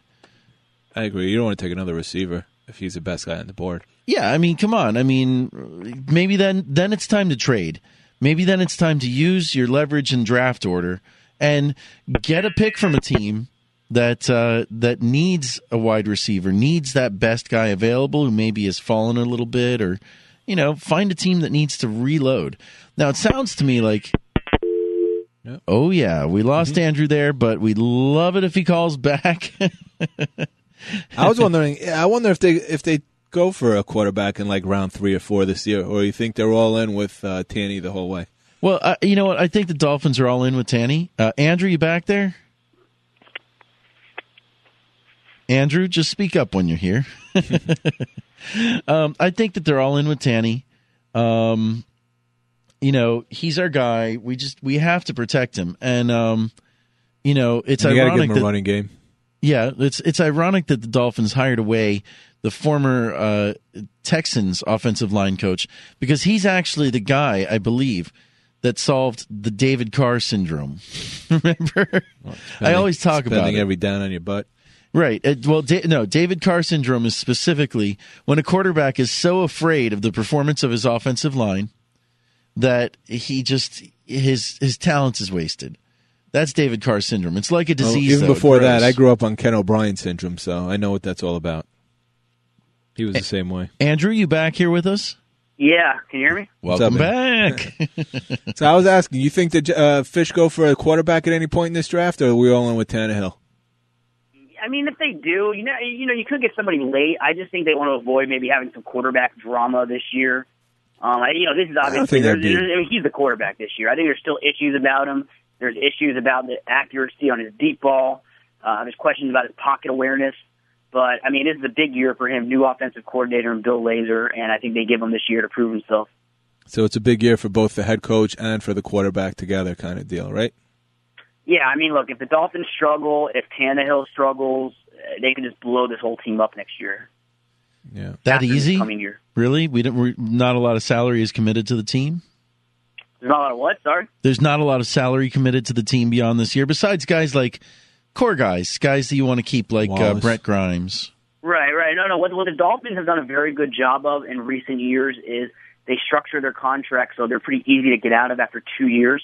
So they've been able to get the system where they consistently have cap room every year. This year, again, they're $40 million under the cap, fifth best of any team in the league. And, the whole thing is, though, you can have all the cap room you want. You got to get the right guys. Well, yeah, I mean, we've seen that cap room is not necessarily a recipe for success, like the New York Knicks. Right. And even the Dolphins this past year, they spent the most money of any team in the league, and they didn't make the playoffs. Tampa Bay, when Dennis Hickey was there 2 years ago, same thing. They spent the most money, and they didn't make the playoffs. So is that why we got Hickey, so he can keep the tradition going? You can have cap room, and you can actually make good decisions and get the right guys and then coach them up. I mean, the Dolphins have put themselves in a good position. Yeah, well, it's definitely a feather in Hickey's cap here, signing Grimes. I think that was a great first step here for him. Yeah, it was, and it seemed like it was a good deal on both of us. I think it was a good deal for the Dolphins. It was a good deal for Grimes. $32 million deal, $16 million guaranteed. So, yeah, I think that works for everybody. And I know there's a lot of issues about cornerbacks declining in their early 30s, but, Grimes one of those guys, they say he's 5'10". I bet you he's more like 5'8". He just seems to play. You don't know how he does it, but he looks young, he looks fresh, and he said something funny today. I actually asked him about that, about his age, because cornerbacks do decline at that age, and he said, I look at these rest of these guys my age, I don't look like them, I don't feel like them, so I thought that was kind of funny. What do you think first round, other than O-line? Would you say running back is top need? No, I mean, I don't think they take a running back in the first round. It's just not the way the league's going these days. I mean, you can get good guys in the second, third, fourth round. Like I said, I think defensive tackle. I still think offensive line's the way to go, but, maybe if there's a good defensive tackle out there, maybe a safety, although I don't think they'd go safety first round. Yeah. Now, let's talk about that, because you just mentioned defensive tackle, and, of course, the Dolphins, if there's one area that's been stable for the last several years, it's been defensive tackle. We've had Paul Soliai, who's been tagged under the franchise tag, which we were talking about quite a bit, but we're not franchising him this year. So what's going on? Are we going to re-sign Paul Soliai? Are we bringing back Randy Starks? There's a chance neither of them come back. I mean, I don't think Starks is coming back. And Soliai's agent said today, that he's prepared to move on. And, of course, agents say that. They talk. It's part of, it's leverage, part of bargaining. But, there's a chance the Dolphins, maybe they want to go younger. Maybe they think that they don't, it's not worth the money. So I think there is a decent chance both those guys leave. In the end, I wouldn't be surprised if Soliai comes back. But, there are cheaper options out there, younger guys that, they can replace them with, and they can go to the draft. And remember, they have Jared Odrick, too, and he's going to be up for a deal after this year. So I wouldn't be surprised if they build around Odrick and then maybe draft somebody or sign somebody that's cheaper than Soliai or Starks. So it's just a cost-cutting maneuver at this point. Do you think they're just going to... Cost or age. They might decide, they can get somebody that's $2-3 million cheaper, that's 4 years younger, that they think they can turn into the next Paul Soliai. So, it's a gutsy move if you do that, but it could pay off too. Have you gotten a chance to speak with Dennis Hickey yet? I have. And what's your impression? He's a nice guy. Seems like a regular kind of guy. He's not only somebody that's used to the spotlight, used to the press conference, being up there at the Combine in Indianapolis. Maybe didn't seem like the most comfortable guy.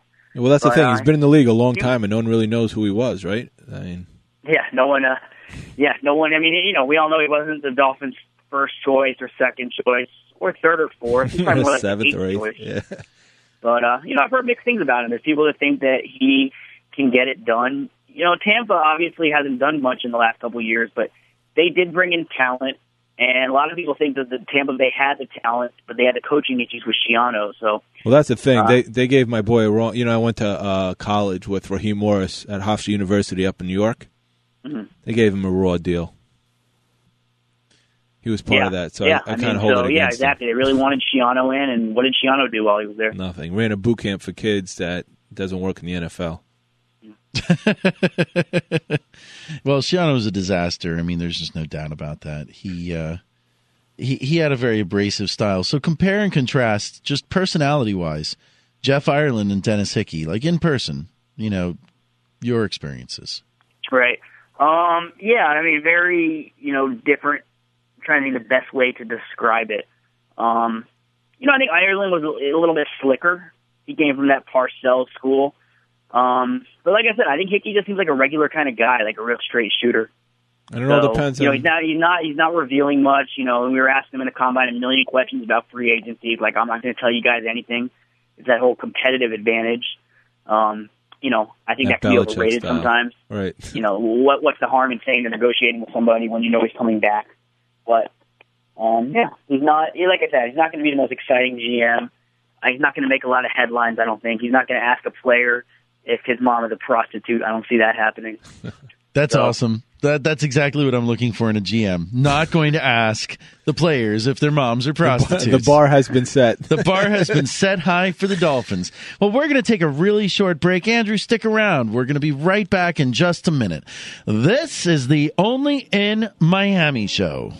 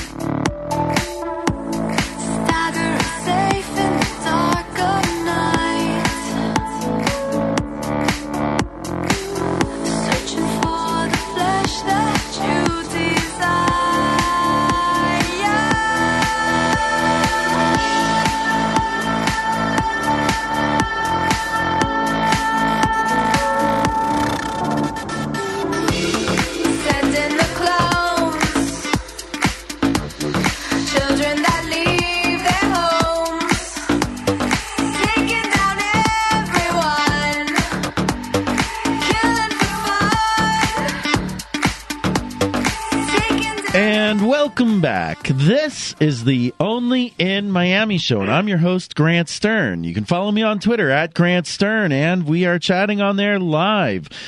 Please check out the show's website, www.onlyinmiamishow.com. We're here with Andrew Abramson of the Palm Beach Post, and he's at Abramson PBP on Twitter. Andrew, thanks for coming on tonight. Yeah, thanks for having me, guys. Great. So, what else, Dolphins? What else, Dolphins? I mean, geez, we talked about Hickey. Look, Dennis Hickey is obviously a very different gentleman than Jeff Ireland. But who's he going to pick to be the running back next year? Is he going to bring back Thomas or Lamar Miller? I think Lamar Miller comes back. I don't know about Thomas, but I think they're either going to, I think they might get somebody in free agency. I don't know if they're going to go for the veteran type, like a LeGarrette Blount, someone like that that's available. They could take somebody in the draft, but I think you get a new guy in there who competes and probably ends up with a starter, and you see Lamar Miller more as a change of pace back, which I think would be better suited for him. Well, are we drafting a running back? Is this a free agency thing? I mean, who's available out there in the free agent world as far as running back goes? There still might be some cuts you don't know about, some veterans. Right, but I mean, is there anybody that's that you could throw a boatload of money to? Yeah, Ray Rice. Right, hey, I would sign Ray Rice. No, not after he punched his girlfriend out. Oh, he punched his girl. Okay, that's it. He's cut off the team. Can't have him. Not a good look. No, not a good look. I don't know. I mean, what do you think? Jet fans, Dolphin fans, we all can agree that how many more years do we got to hang out and wait for Brady to go away, and then we could really get after it? That's the real question, I guess, right? That's a great question, Andrew. You think Brady's going to be off his game next year? Is it finally his time, or is he going to keep annoying us? Uh-oh. We lost him again. Yeah. Hey, welcome back. Now, we were saying I was a Jet fan. I'm a Jet fan. You're a Dolphin fan. How much longer do we have to wait for Tom Brady to go away so the rest of us can go and play? Tom Brady, he's going to play for 100 more years. Seriously. He's not human. Dinking and dunking his way. 100 or 1,000? I just want him to go away already. Go away. 10,000 years of Tom Brady. It's terrible, man. Terrible. You can't say that. Like we sit here every week, Jets, Dolphins, Bills. We can all just bang our heads against the wall, and it's still Tom Brady's division. So, now, one thing I do think the Dolphins have going for them, though, is I do think Tannehill's the second best quarterback in the AFC East, and that might not be saying much. That's saying nothing, dude. I'll give him that right now. That's saying nothing. What about Mike Vick coming to the Jets? I heard about that today. Sounds like fun. Michael Vick, is that what you said? Yeah, Michael Vick to the Jets. Be a great Jet. That would be. I mean, that's just what the New York media needs. Michael Vick at quarterback.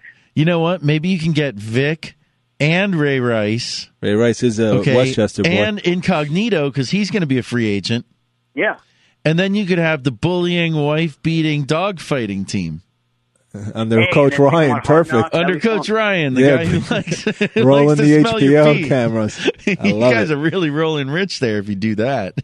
Yeah, and Now- throw Mark Sanchez back into the mix. Just Now we got a tweet from Dennis, and he's actually a radio host at Jets Nation Radio. He says that we should get Ben Tate. Oh, Big Ben Tate, yeah. Big Ben Tate. He's always been the handcuff guy. Yeah. Like the guy that you have to get in because everybody has Arian Foster.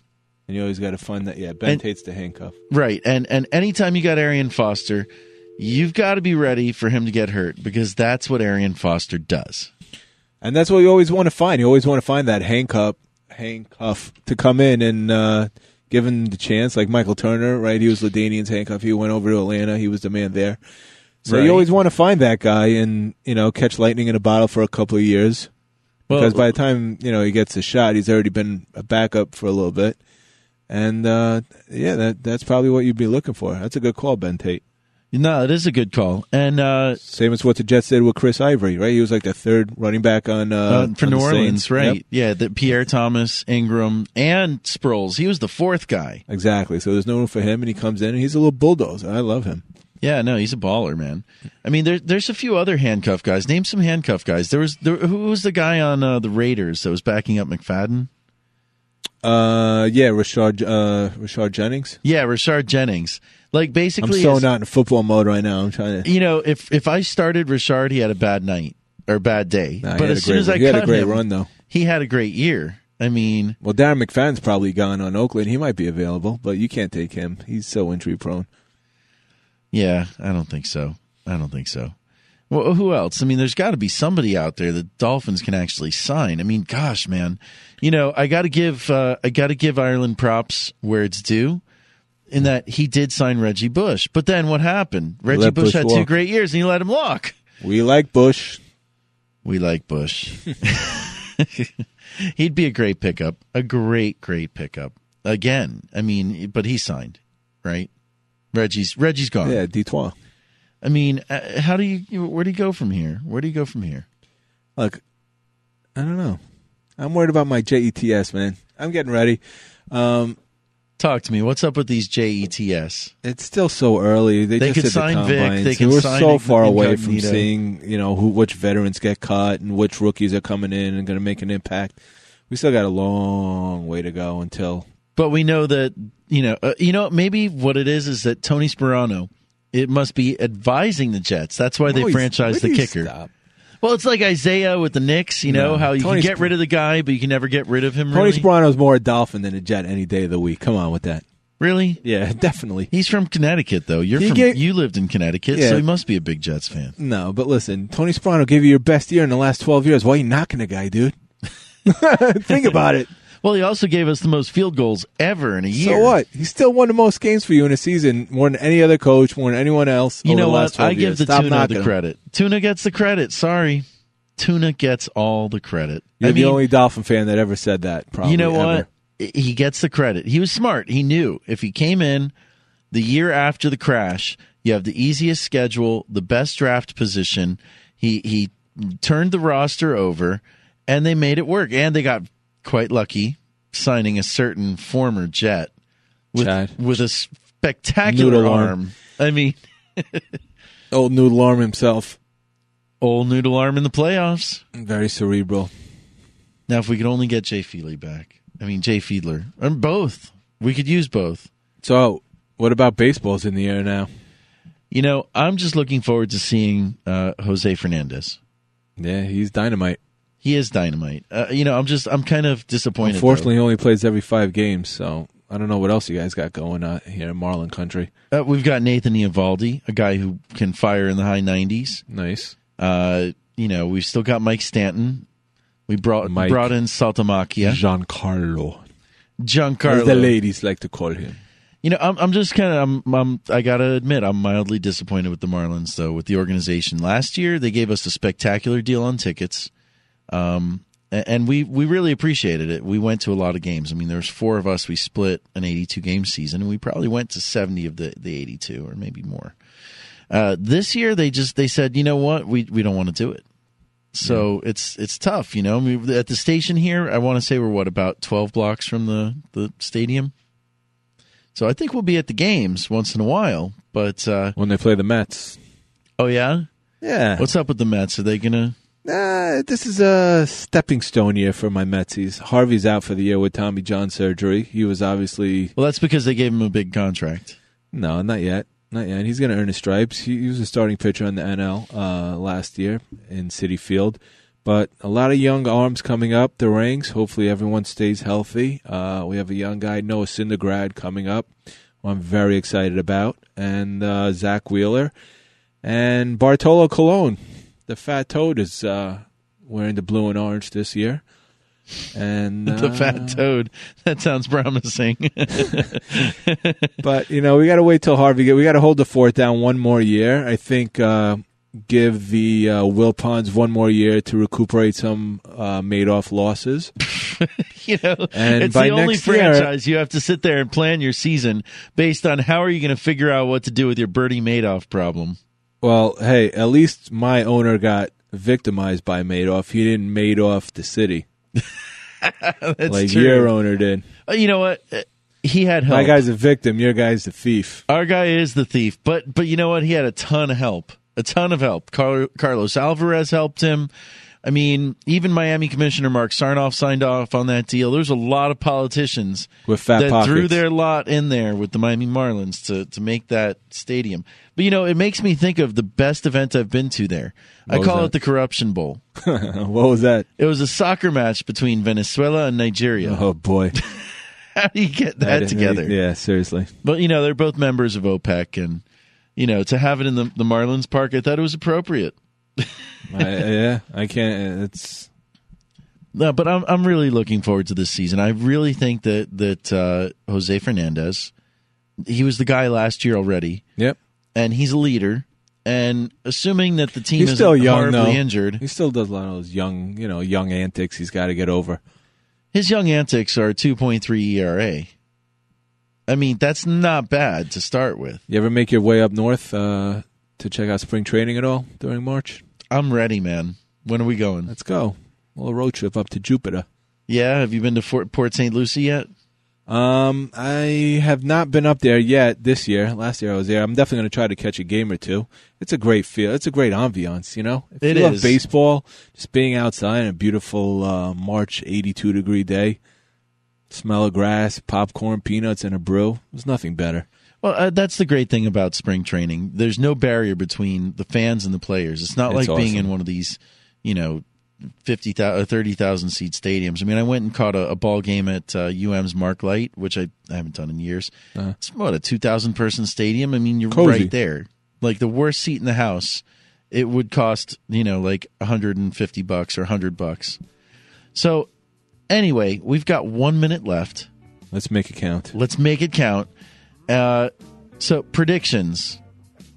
About what? What am I predicting? Predictions. So what are the Heat going to do tonight? Are they going to beat the Bobcats? I think the Bobcats snuck back in here. Like I said, a little preview of the playoffs here. What do we have? 60-54. Miami started the third quarter. I hope they lose tonight, and I hope they keep tanking it out. Well, I want to thank everybody who's on the show tonight. We had Andrew Abramson talking the Dolphins from Palm Beach Post. I want to thank Jenny Lee Molina from 305 Cafecito, which is at Versailles on Wednesday at 3:05 p.m. And I'd love to especially thank Joe Garcia and Mark Caputo for coming on and talking politics. This is the Only in Miami show, and we'll see you next Monday night.